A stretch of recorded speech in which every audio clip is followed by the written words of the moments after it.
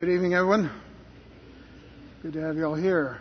I'd like for you all to join with me, if you will, in prayer. First of all, can you all hear me okay? Yes? If you're having a little problem, make sure you raise your hand a little.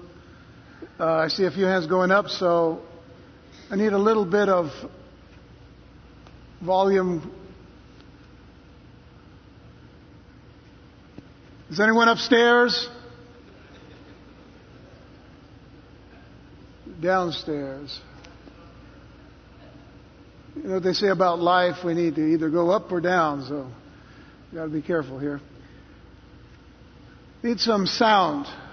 How's that? A little better? Yeah? All right, good. I'll make sure because I don't want to be yelling at you. Okay? All right. I wanted to ask you all, if you would, to pray with us for Francis Gonzalez's father, Cornelio Meraz, who's in hospice care and is dying of prostate cancer. So she asked if we would pray for her family, pray for their strength and their peace through this very difficult time. So why don't we do that now? Father, this evening we gather in the joy that you have given us in the precious name of our Lord and Savior Jesus Christ. Knowing, Lord, that the joy that you give us is our strength. But I know, Lord, that in times of great trial and suffering, in times of mourning and grief, it's difficult for us and for those that we love very much to sense and understand that joy. But it is a trial, Lord, that you have prepared us for. And I know that Frances understands that as she has asked for prayer for her father, Cornelio, and we ask certainly that you would be with him through this very difficult time of hospice care and just the very transition into hospice care is a very traumatic experience for families, as we know.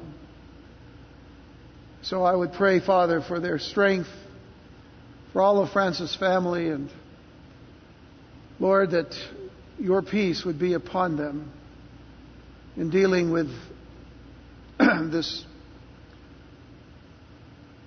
new part of their lives. I pray, Father, that you would give Cornelio peace in knowing your presence and knowing that you are indeed God, and that Jesus Christ is indeed his Lord. That you would also give opportunity to the family to realize their need for you through this time. Grant him, Lord, the life that you want him to have for as long as you want him to have it. We commit him to you, Lord, and to that family, Lord, we ask that you would just surround them in your great power and love. We ask these things tonight as we come to your word. Also fill us with your Spirit to understand and to know these things. In Jesus' name, amen. Amen. Revelation chapter 10, please.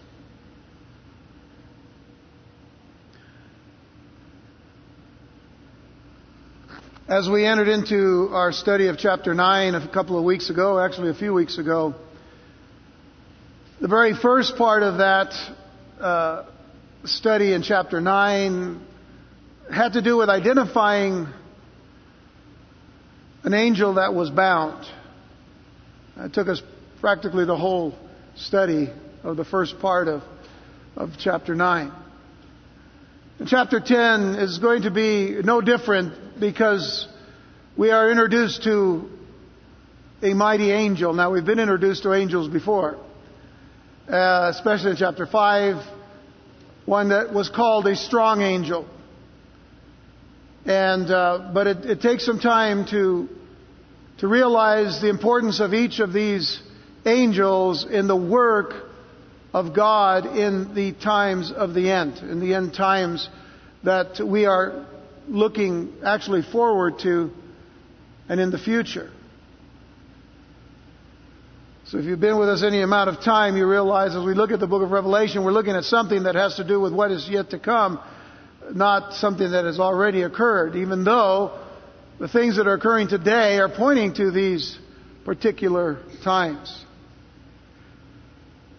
So with that in mind, let's just read the passage beginning at verse 1 of Revelation chapter 10. We'll read down through verse 7 and then we'll look at the first 4 verses of this passage.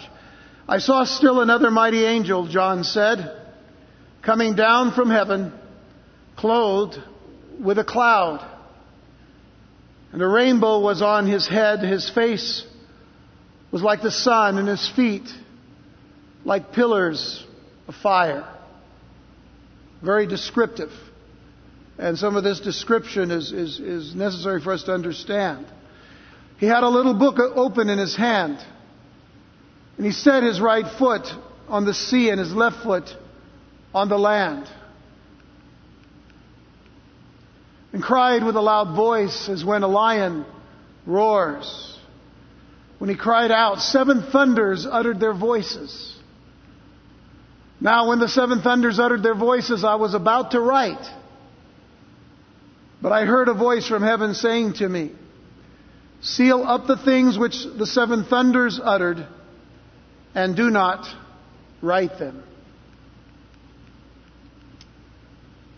The angel whom I saw standing on the sea and on the land raised up his hand to heaven and swore by him who lives forever and ever, who created heaven and the things that are in it, the earth and the things that are in it, and the sea and the things that are in it, that there should be delay no longer, but in the days of the sounding of the 7th angel, when he is about to sound, the mystery of God would be finished, as he declared to his servants, the prophets.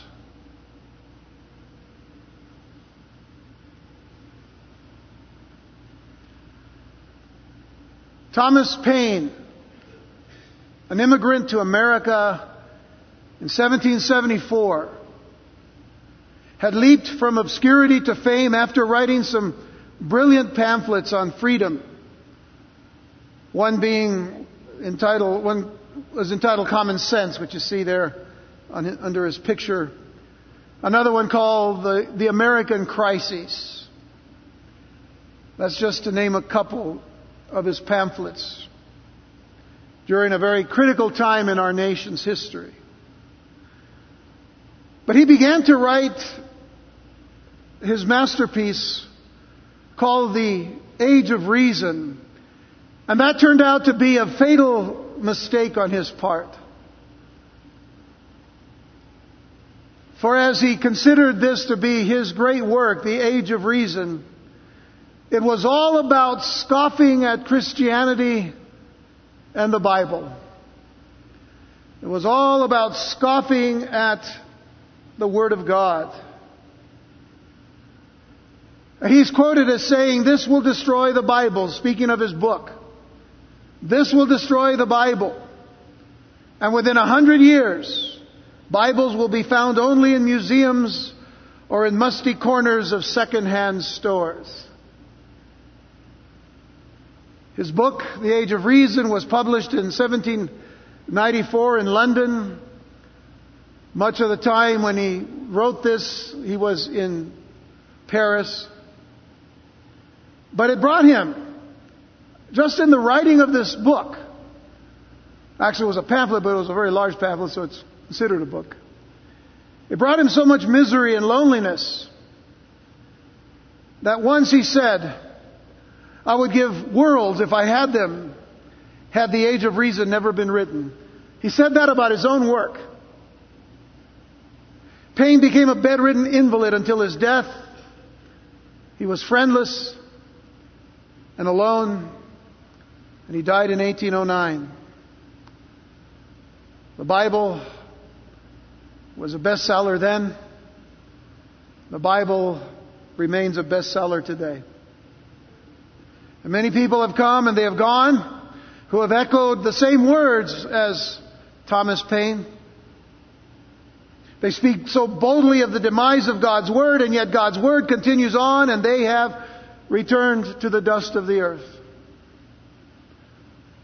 Voltaire, Bertrand Russell, you can find many who have said the same things. They're gone. God's Word remains. And God's Word will continue to stand even in the darkest of days. And what we have been going through in Revelation chapters 6 through 9 so far have been describing for us the darkest of days that are yet to come. But God's Word is going to continue to stand as a light to point people to the true and living God, even during the time of the tribulation that is yet to come, though we've been looking at the day of the Lord, which is the tribulation period. God's Word is going to remain. God's Word is still going to be made available to those who would turn to it.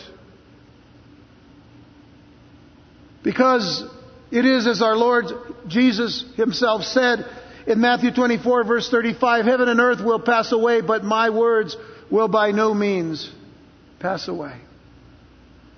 That is why I'm so encouraged that as we gather together tonight on a Wednesday night, sun's not even down yet, I can see it out there. I keep calling it night, but it's not really night. The night's coming. But even tonight, here we are, reading and hearing the Word of God, studying God's Word in preparation for a day that is to come. A day that we will not see because we won't be here, but it will be a day that we must be familiar with. Because we've been given the opportunity to tell others about Jesus Christ. We have been given that commission by Jesus Himself to go into all the world, to preach the gospel of Jesus Christ, make disciples of all the nations, and baptize them in the name of the Father and of the Son and of the Holy Spirit. So as we move into Revelation 10 this evening, we arrive at another break in the judgments of God. We arrive at another break. It is a parenthesis in which more details of the tribulation are being filled in. And we have seen the cataclysmic events that will occur during the seal and trumpet judgments, what we've seen since chapter 6, which will actually bring unspeakable destruction and devastation upon the earth dwellers, upon all who are going to be dwelling on the earth during that time. And as we have been describing it, it is very hard for us to even think that there would be any reason whatsoever for the church to be on the earth at that time. God has His plan for the church. We see the church mentioned through up to Revelation 4 verse 1. And then after that, He deals with who is on this earth. So this break or parentheses will last until chapter 11 actually. Verse 15, when finally the seventh trumpet will eventually sound. Now remember that the seventh trumpet is going to sound and bring about 7 more judgments, which are called the bowl judgments, which coincide actually with the trumpet judgments, as we'll see when we get there eventually. But when that trumpet sounds, we will see the end of God's patience.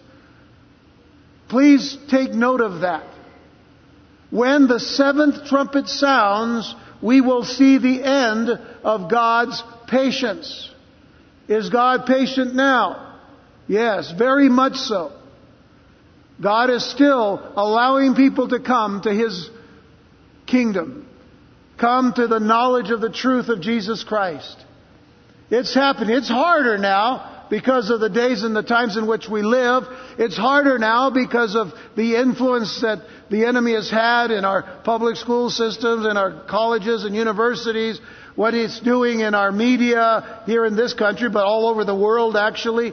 And so we see a tremendous move of the enemy going on and on. But we knew that it was already going to be happening anyway, which shouldn't keep us from doing what God's called us to do, which is to continue to live the life of Jesus Christ, to continue to live in preaching the gospel of Jesus and bringing the lost to salvation.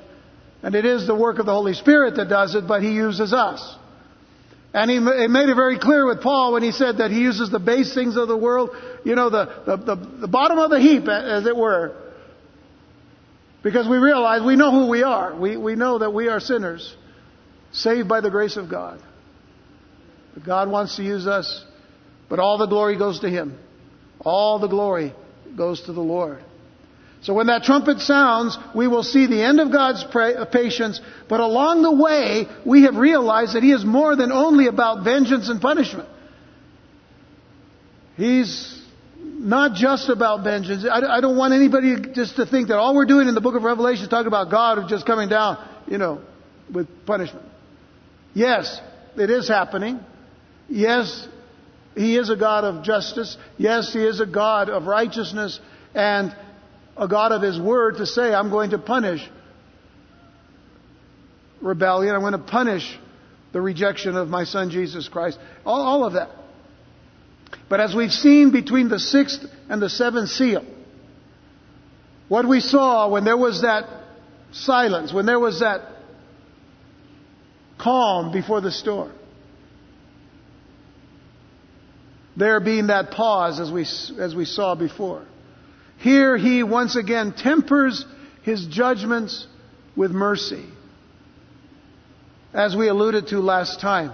If you remember, I mentioned to you Habakkuk chapter 3 or Habakkuk chapter 3 verse 2. O Lord, I have heard your speech and was afraid. O Lord, revive your work in the midst of the years.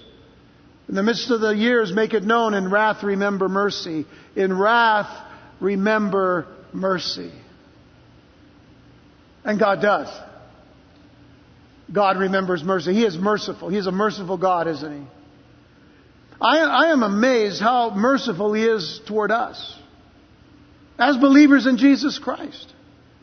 How merciful He is. But if we take it all the way back to the time that we came to know Jesus Christ as our Lord and Savior, listen, wasn't He merciful then? That when we were living in the ugliness of sin, when we were living in the darkness of that wickedness that we had in our own minds and our own hearts, that God would even care enough to send someone in our way to show us the cross of Jesus Christ and what the cross meant and what it means to us today. I have not left the cross back 40 years ago. I've not left it back there. It's been with me. And it stays with me. And the blood of Jesus Christ didn't stay back there 40 years ago. It's with me now. Because the blood has never lost its power to cleanse and to heal. And to show the mercy of Jesus. To show the mercy of God. And I didn't leave the resurrection behind 40 years ago. It's with me. And I hope it's with you. And I hope it's something that is a part of you all the time. The message of the cross should not ever be taken lightly.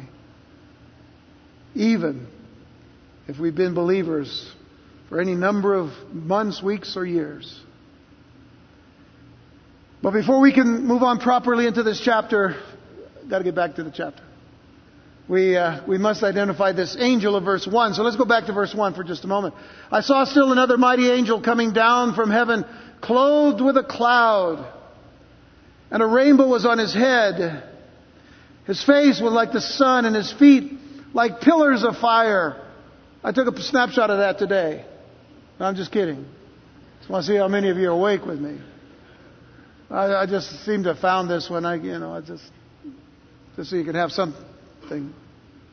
to relate to in this. Because these are awesome pictures. Not this is an awesome picture. This is an awesome picture. What we have in our Bibles, just an amazing thing. And the fact is, most of us, for a very long time, if we've read this passage and all, we probably considered that this is speaking of Jesus Christ. And it's quite possible. I'm not going to put that aside, but I am going to give you another thing to think about. And so, if you think it's Jesus, okay, it's all right. But there are others that see this as a true angel. And obviously a mighty angel, as the text indicates. But still, a created being. Now, Jesus is not a created being. He's the Creator. So this is either Jesus or it's not. Okay? It's an angel. Now, let's investigate, because it's very important we get to know what this being represents and who it is. So, the Greek word that is used here is angelos. Angelos. Of course, the word from which we get angels. And it's interesting, though, that in the Greek language, two G's, which are the gamma symbol, put together, A-G-G-E-L-O-S, the two G's together actually has the NG sound, angelos. So that's how that is. But when we transcribe it, we transcribe to where we can understand that. But if you ever look at the Greek, it's A-G-G-E-L-O-S. The gammas actually they're the two of them together pronounce ng. So it's angelos. Okay, so just a little Greek lesson. But it means messenger. I think most of us know that. The angel, or the word angel, means messenger. And certainly a case can be made for this being Jesus or an angel, but it would be best to let the text point to being as a mighty angel rather than Jesus for just a moment, and here's why. Because those who believe that it is Christ will say that this being is described as coming in the clouds. Well, how many times do we read, Jesus himself, like in Matthew or in Mark and Luke, he says, the Son of Man is coming in the clouds. So we say, well, it's got to be a cloud. It's got to be the Lord. He comes in the clouds. Well, what about the throne of God? We know what we've read earlier in the book of Revelation, that around the throne of God is what? A rainbow. It goes all the way around, you see. And it encircles the throne. And this being has a rainbow encircling him. His face is shining like the sun, and his feet are like pillars of fire. Now, that's a tremendous description.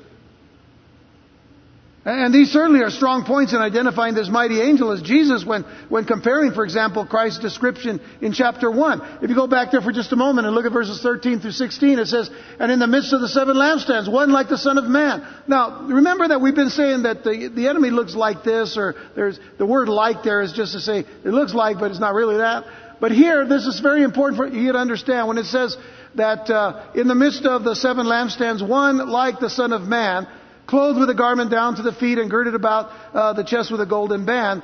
That doesn't mean that being isn't Jesus. You have to remember something.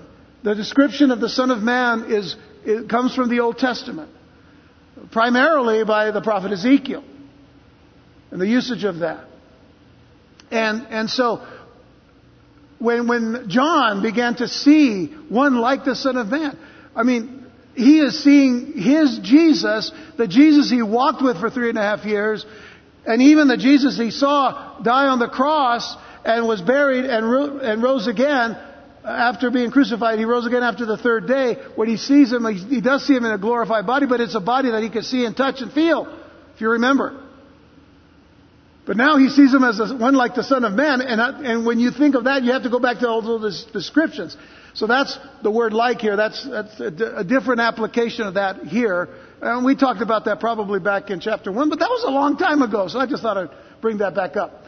So anyway, he goes on and says his head and his hair were white like wool, as white as snow, and his eyes like a flame of fire. We know this Jesus, don't we? And then his feet were like fine brass, as if refined in a furnace, and his voice as the sound of many waters. He had in his right hand 7 stars. Out of his mouth went a sharp 2-edged sword, and his countenance was like the sun. There it is, like the sun shining in its strength. And we say, well, see, there it is.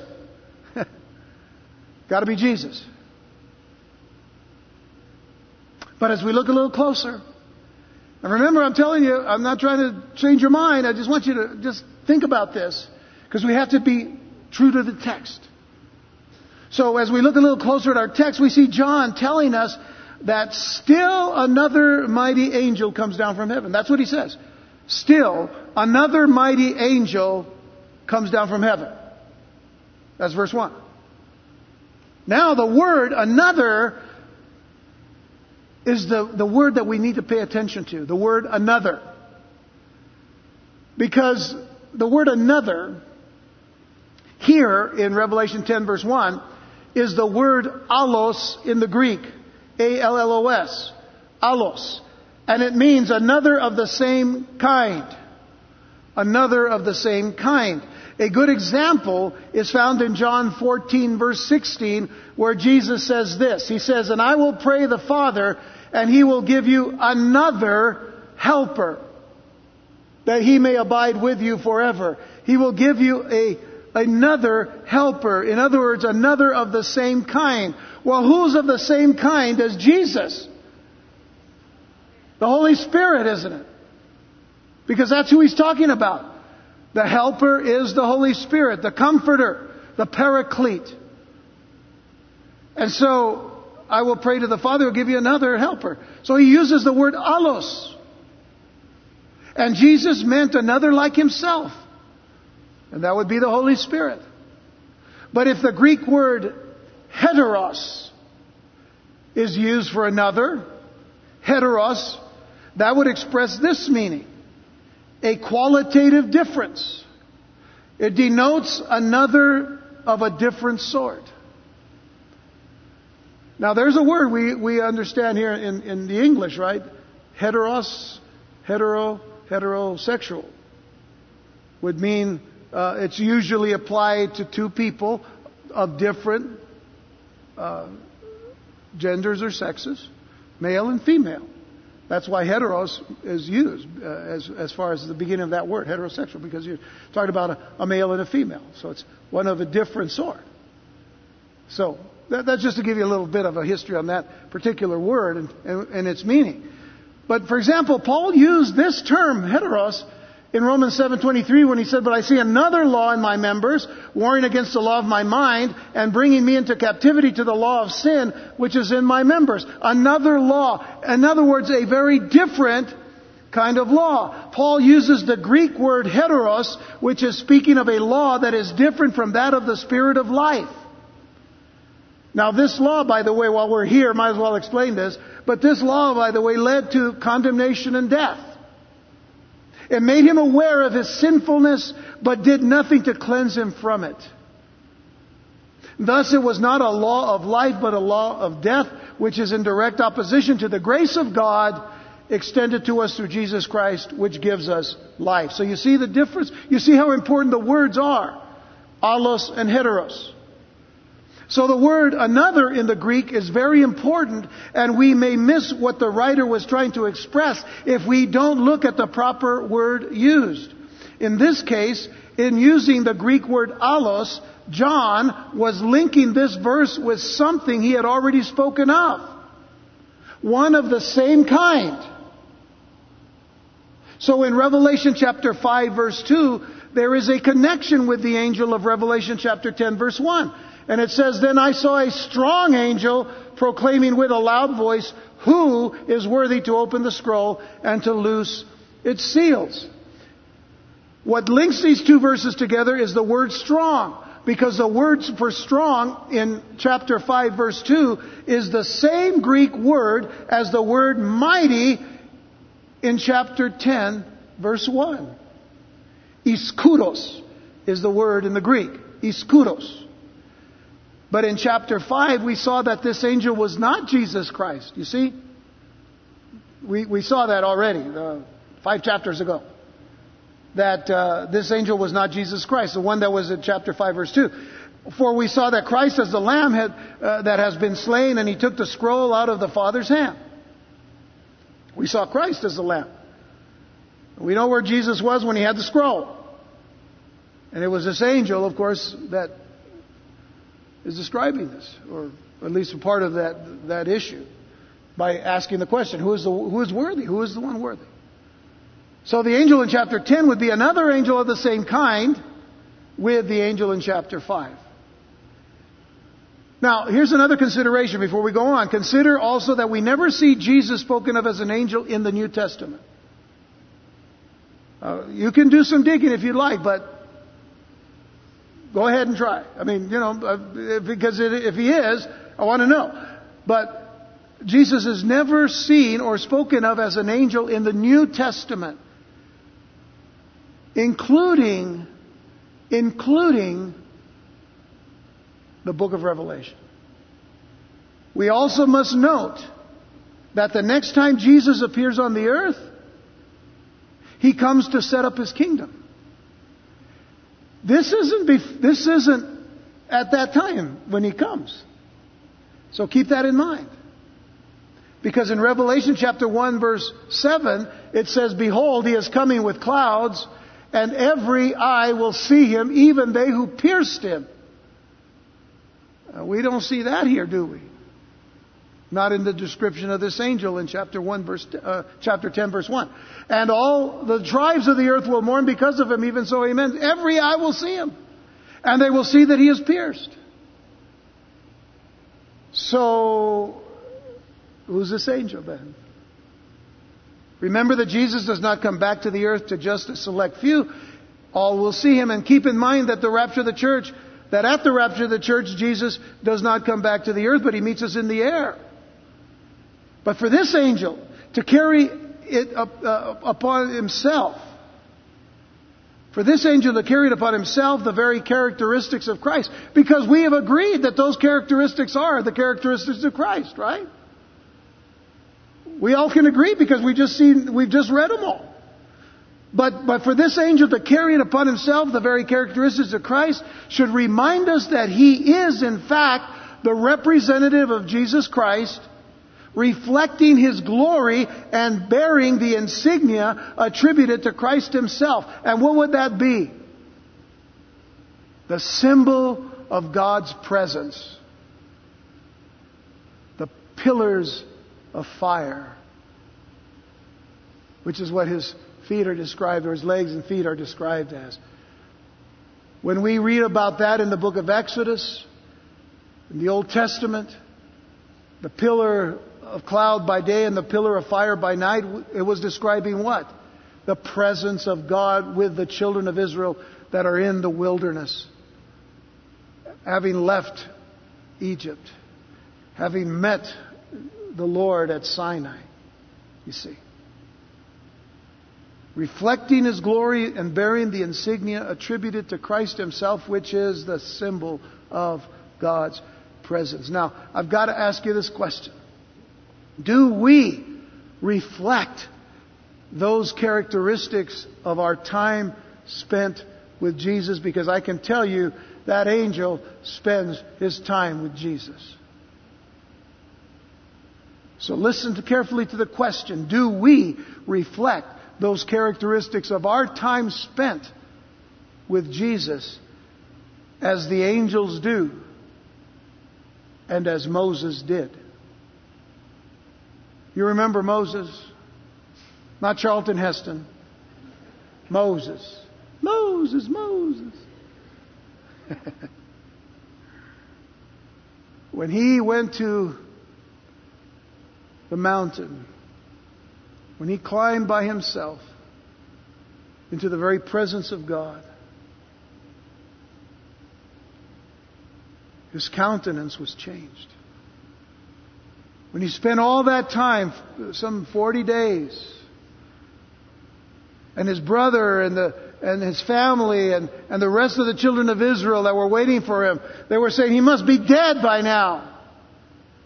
But he spent all that time in the presence of God. When he came down,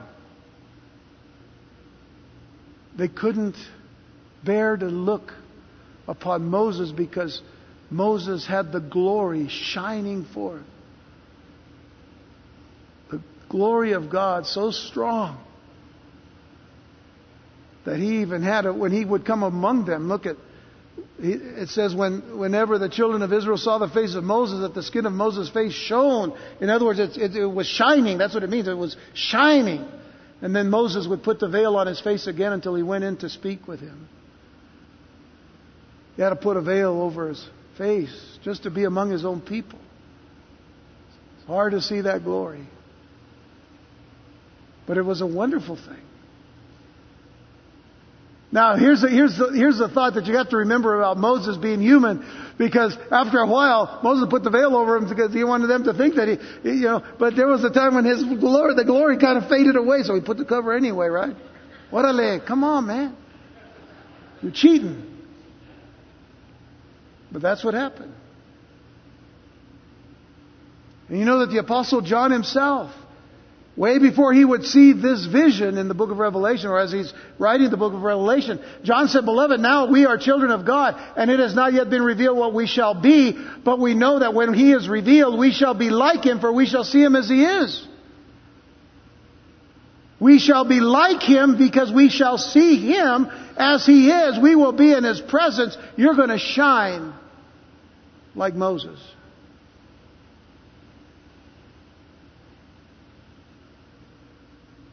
But the fact of the matter is that today we can shine. It may not be in some glorious way unless you rig lights, around you. But you know what it is? It is light. It's God's light coming out from you. The light of His love, the light of His grace, the light of His mercy, the light of His truth, the light of His compassions, the light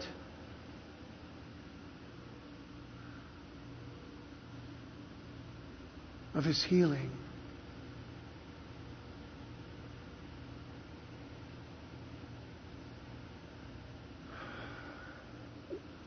How many of you have been out in the sun this summer somewhere? Maybe not here in El Paso. But yeah, in El Paso it happens a lot. But maybe other places. But how many of you got out in the sun? You stay out in the sun so long, man, you're just soaking the rays, as they say. And you know what the result is? Sunburn, right? Sunburn. I mean, the lotion companies, man, they make billions of dollars, but we still get burned. Figure that one out. So what do? We get burned one day, and about the next week we say, well, I'll get back out in the sun, but you know what? I'm going to have to put some lotion on. And we put stuff to block the rays a little bit, right? You spend time in the sun, you're going to have the result of being sunburned. You block the sun, you stay white, I guess, whatever color you have. But here's the thing. What about our lives? It's the same way. If we stay in the glory of the Lord's presence, singularly, individually, in our own homes, in our closets, our prayer closets, and all, we just spend more and more time with the Lord, we're soaking in the rays, you know what I mean? The problem is that many times we block them. We do things to block them. My question to you tonight is, are you blocking the rays of God's glory in your life? Don't let anything block the resplendency of Christ's glory upon your life. In fact, David's words should be our prayer. David's words in Psalm 17 verse 15, it says, "As for me, I will see your face in righteousness. I shall be satisfied when I awake in your likeness." Would that not be what we would want? To just have the likeness of Jesus Christ in our lives? It's just so that, because we love Him so much. We want to reflect His life. We want to reflect His glory in everything that we do. It's hard every day because we're human. And we go on our ups and downs and our trials this way and that way. But you know what? If we stay there, we're going to shine. And the world needs to see the glory of Jesus in us. Because they've seen enough of all of the the charlatans. They've seen enough of all of the hypocrites, that go around saying this and do other things. They've seen enough of that. They need to see Jesus in you. And what did Paul call that? In Colossians, he said, Christ in you, the hope of glory. Christ in you, the hope of glory. Let it be seen. Well, we got to get back to the angel's actions because I don't have too much time left here. So let's look at the angel's actions in verse 2. It says, he had a little book open in his hand, and he set his right foot on the sea and his left foot on the land. And again, I think we've all considered that this was Jesus. Now we have some other thing to consider, but it's okay. See, Jesus is this mighty angel. But if we look at the evidence, it's an angel. So if this indeed is a representative angel, as some believe to be, even have considered it to be Michael the archangel, possibly. We don't know, but that's just a consideration. Then he has been given the responsibility to make the formal assertion of Christ's right to rule and reign over all creation. If it is Jesus himself, then Jesus comes and makes his own assertion. But nonetheless, he's going to make that assertion. He's made it already. That he is going to, he has the right to rule and reign over all of his creation. That claim had been acknowledged in heaven. In Revelation chapter 5, just go back and read that. You'll see the claim was acknowledged, and now it is being asserted on earth. The claim was in heaven, now it's being asserted on earth. He claims dominion for Christ over all the world. In the rivers, in the sea, in the shores, the Gentile nations, in Israel, the settled civilized world, the surging and restless tribes of all the world. All of it belong to Jesus. And he has the right to claim it. He has the right to reign and to rule over his creation. So there is this open book in his hand. We're not told what's in it. We can just imagine that if it's anything like the scroll that Jesus opened in chapter 5, then it is somewhat of maybe a condensed version of all of the judgments. It certainly is going to involve judgment, because anytime we see the angels now in the book of Revelation, we're talking about judgments here. It could also be the very gospel of Jesus Christ, the true gospel of Christ, the whole reason why Jesus came. Because we're going to see at the end of this chapter, here in this very short chapter, but we're going to see at the end of this chapter that John is going to be called to go in this book of Revelation to continue to teach and preach to all the tribes, nations, tongues, and people. So in effect, his work continues even to this day because of this book of Revelation. But there is this open book in his hand, which is what Daniel was told to seal to the time of the end, and is now to be open to full view, for the end has come. And that's a consideration here. If you look at Daniel chapter 12, verse 4, but you, Daniel, shut up the words and seal the book until the time of the end. Many shall run to and fro, and knowledge shall increase. And he's got the book. And John is getting ready to write other things because he hears these thunderous things, and we'll see that in a moment. But he wants to write it, and then he's told from heaven not to write it yet. So again, we have to consider God's timing about everything, God's timing especially about when the judgments happen. And so here is this pause before the next trumpet blows, before the next series of judgments begin. And the Lord is about to act again, and will always act. Listen, God will always, or the Lord Jesus Christ will always act in compliance, in accordance with the mind and the will of God the Father. He will always act according to God's will, His Father's will. Jesus is the greatest example for us of obeying God, of obeying the Father, of being obedient. And all unfulfilled prophecies and promises will now come to pass. They are going to be coming to pass. That is what we see in the rest of this particular chapter. As I said, the end of God's patience is now here, when that trumpet blows in chapter 11. But the assertion of Christ's right to rule, as demonstrated by the angel's feet upon the sea and upon the earth, reminds us of the command given to the children of Israel through Moses in Deuteronomy 11 verse 24. Every place, God said to these people, every place on which the sole of your foot treads shall be yours. From the wilderness in Lebanon, from the river Euphrates, and even the western sea. The first river being the Nile, the river Euphrates being the Euphrates River to the east, and even to the western sea, which is the Mediterranean, shall be your territory. Wherever your foot goes, there is that sense of understanding the right to that land. God gave him the right. So the angel, if he's an angel, is representing Christ, and wherever his feet tread, that is the right to reign and to rule for Jesus.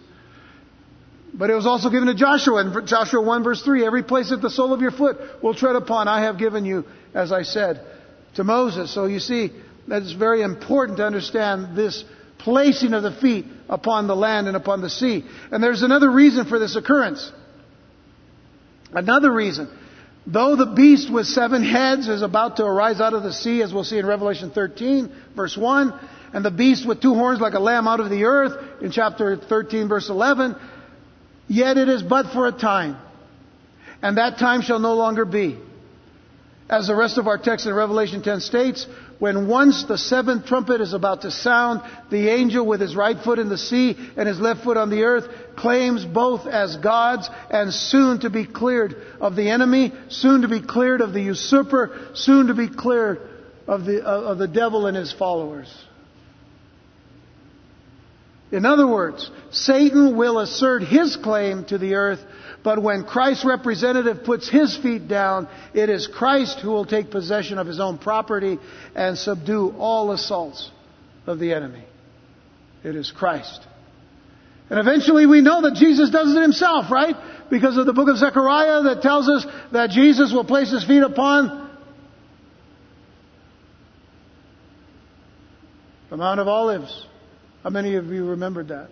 All right. There's a test afterwards.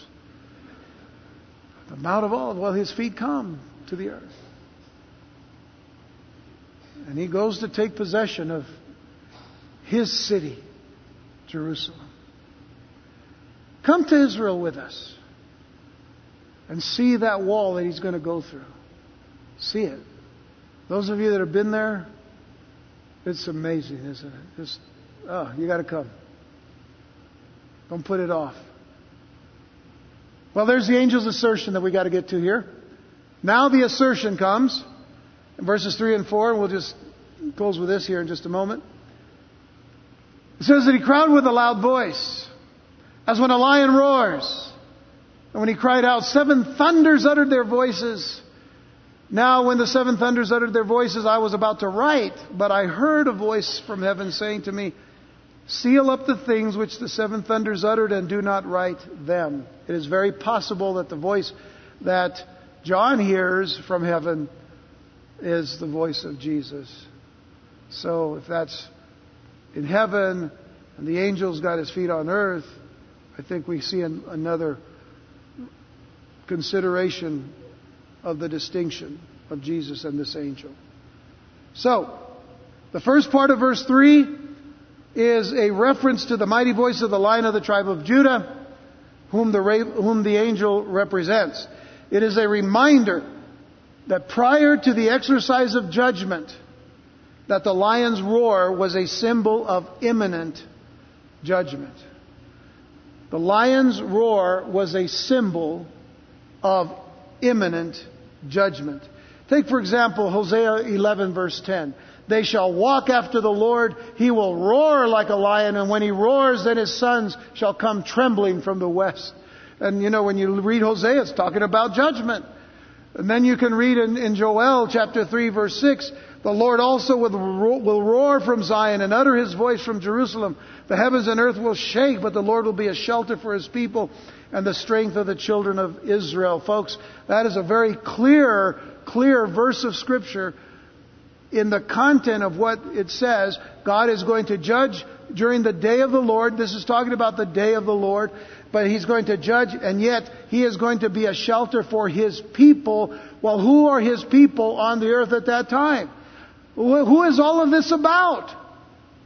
It's all about Israel. Where are they? In Jerusalem. What is Zion? Jerusalem. Are you getting the picture here? How is it that people today are just throwing Israel out, throwing the baby out with the bathwater, because they don't want to believe that the Israel that is there is really the Israel that God is planning and putting in there for bringing about all of these end time prophecies. You can't have any prophecies without Israel being there. So He's going to be a shelter for His people and the strength of the children of Israel. Amos chapter 1 verse 2. He said, the Lord roars from Zion and utters His voice from Jerusalem. The pastures of the shepherds mourn and the top of Carmel withers. Well, by the way, you need to go to Carmel too when we go to Israel. But it won't be withering when we go there. So, just so you'll know. It's been said that the lion roars when he is about to make his last leap upon the victim. Isn't that interesting? The lion roars when he is about to make his last leap upon his victim.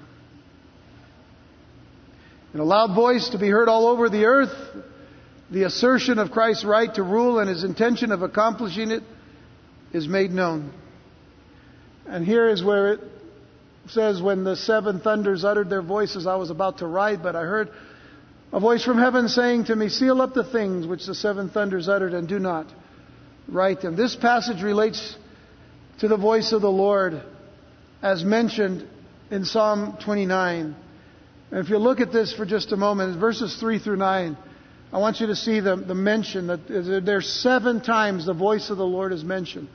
The voice of the Lord is over the waters. The God of glory thunders. So there's the connection with thunder. The God of glory thunders. The Lord is over many waters. The voice of the Lord is powerful. The voice of the Lord is full of majesty.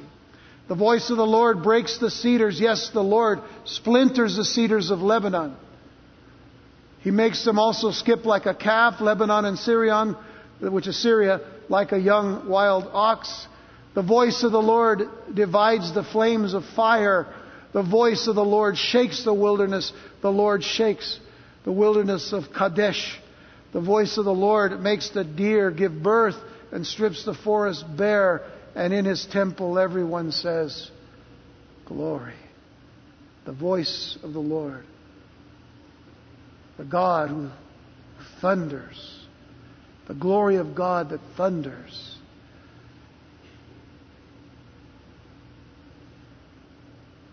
But why keep John from writing what he hears? Why keep John from writing what he's hearing? I want you to consider this as we close, as we look forward to the next time to sort this part out. It is possible that when John has heard, that what John has heard is so terrible that God in mercy withholds them. Since, as Jesus said in Matthew chapter 6, sufficient for the day is its own trouble. The godly are thus kept from morbid or gloomy ponderings or thoughts over the evil to come. The ungodly are not driven by despair into utter recklessness of life. In wrath, remember mercy. In wrath, remember mercy.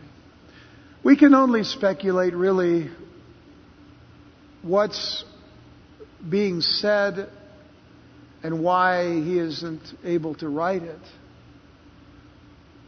No reason to spend our time trying to figure all of that out. What is important, though, is the pause for God's mercy to go forth and to give people opportunity to come to Him even during the tribulation. What should cause us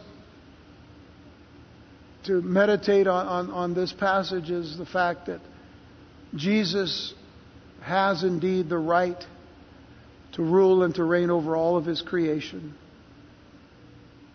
And that is going to be happening when He comes to set up His kingdom. But this is the pronouncement, this is the assertion being given to all the earth. Why? Because of all of the judgments that have happened so far. Remember how we started with the seal judgments, and there was just, there were bad things happening the first half of the tribulation, as it were. But then when we got to the trumpet judgments, how things just got incredibly worse and dark. Even to the extent that people will one day wish they could die, but they won't be able to for a period of 5 months. But then, when that 5 months is over, what great devastation, as we saw last time.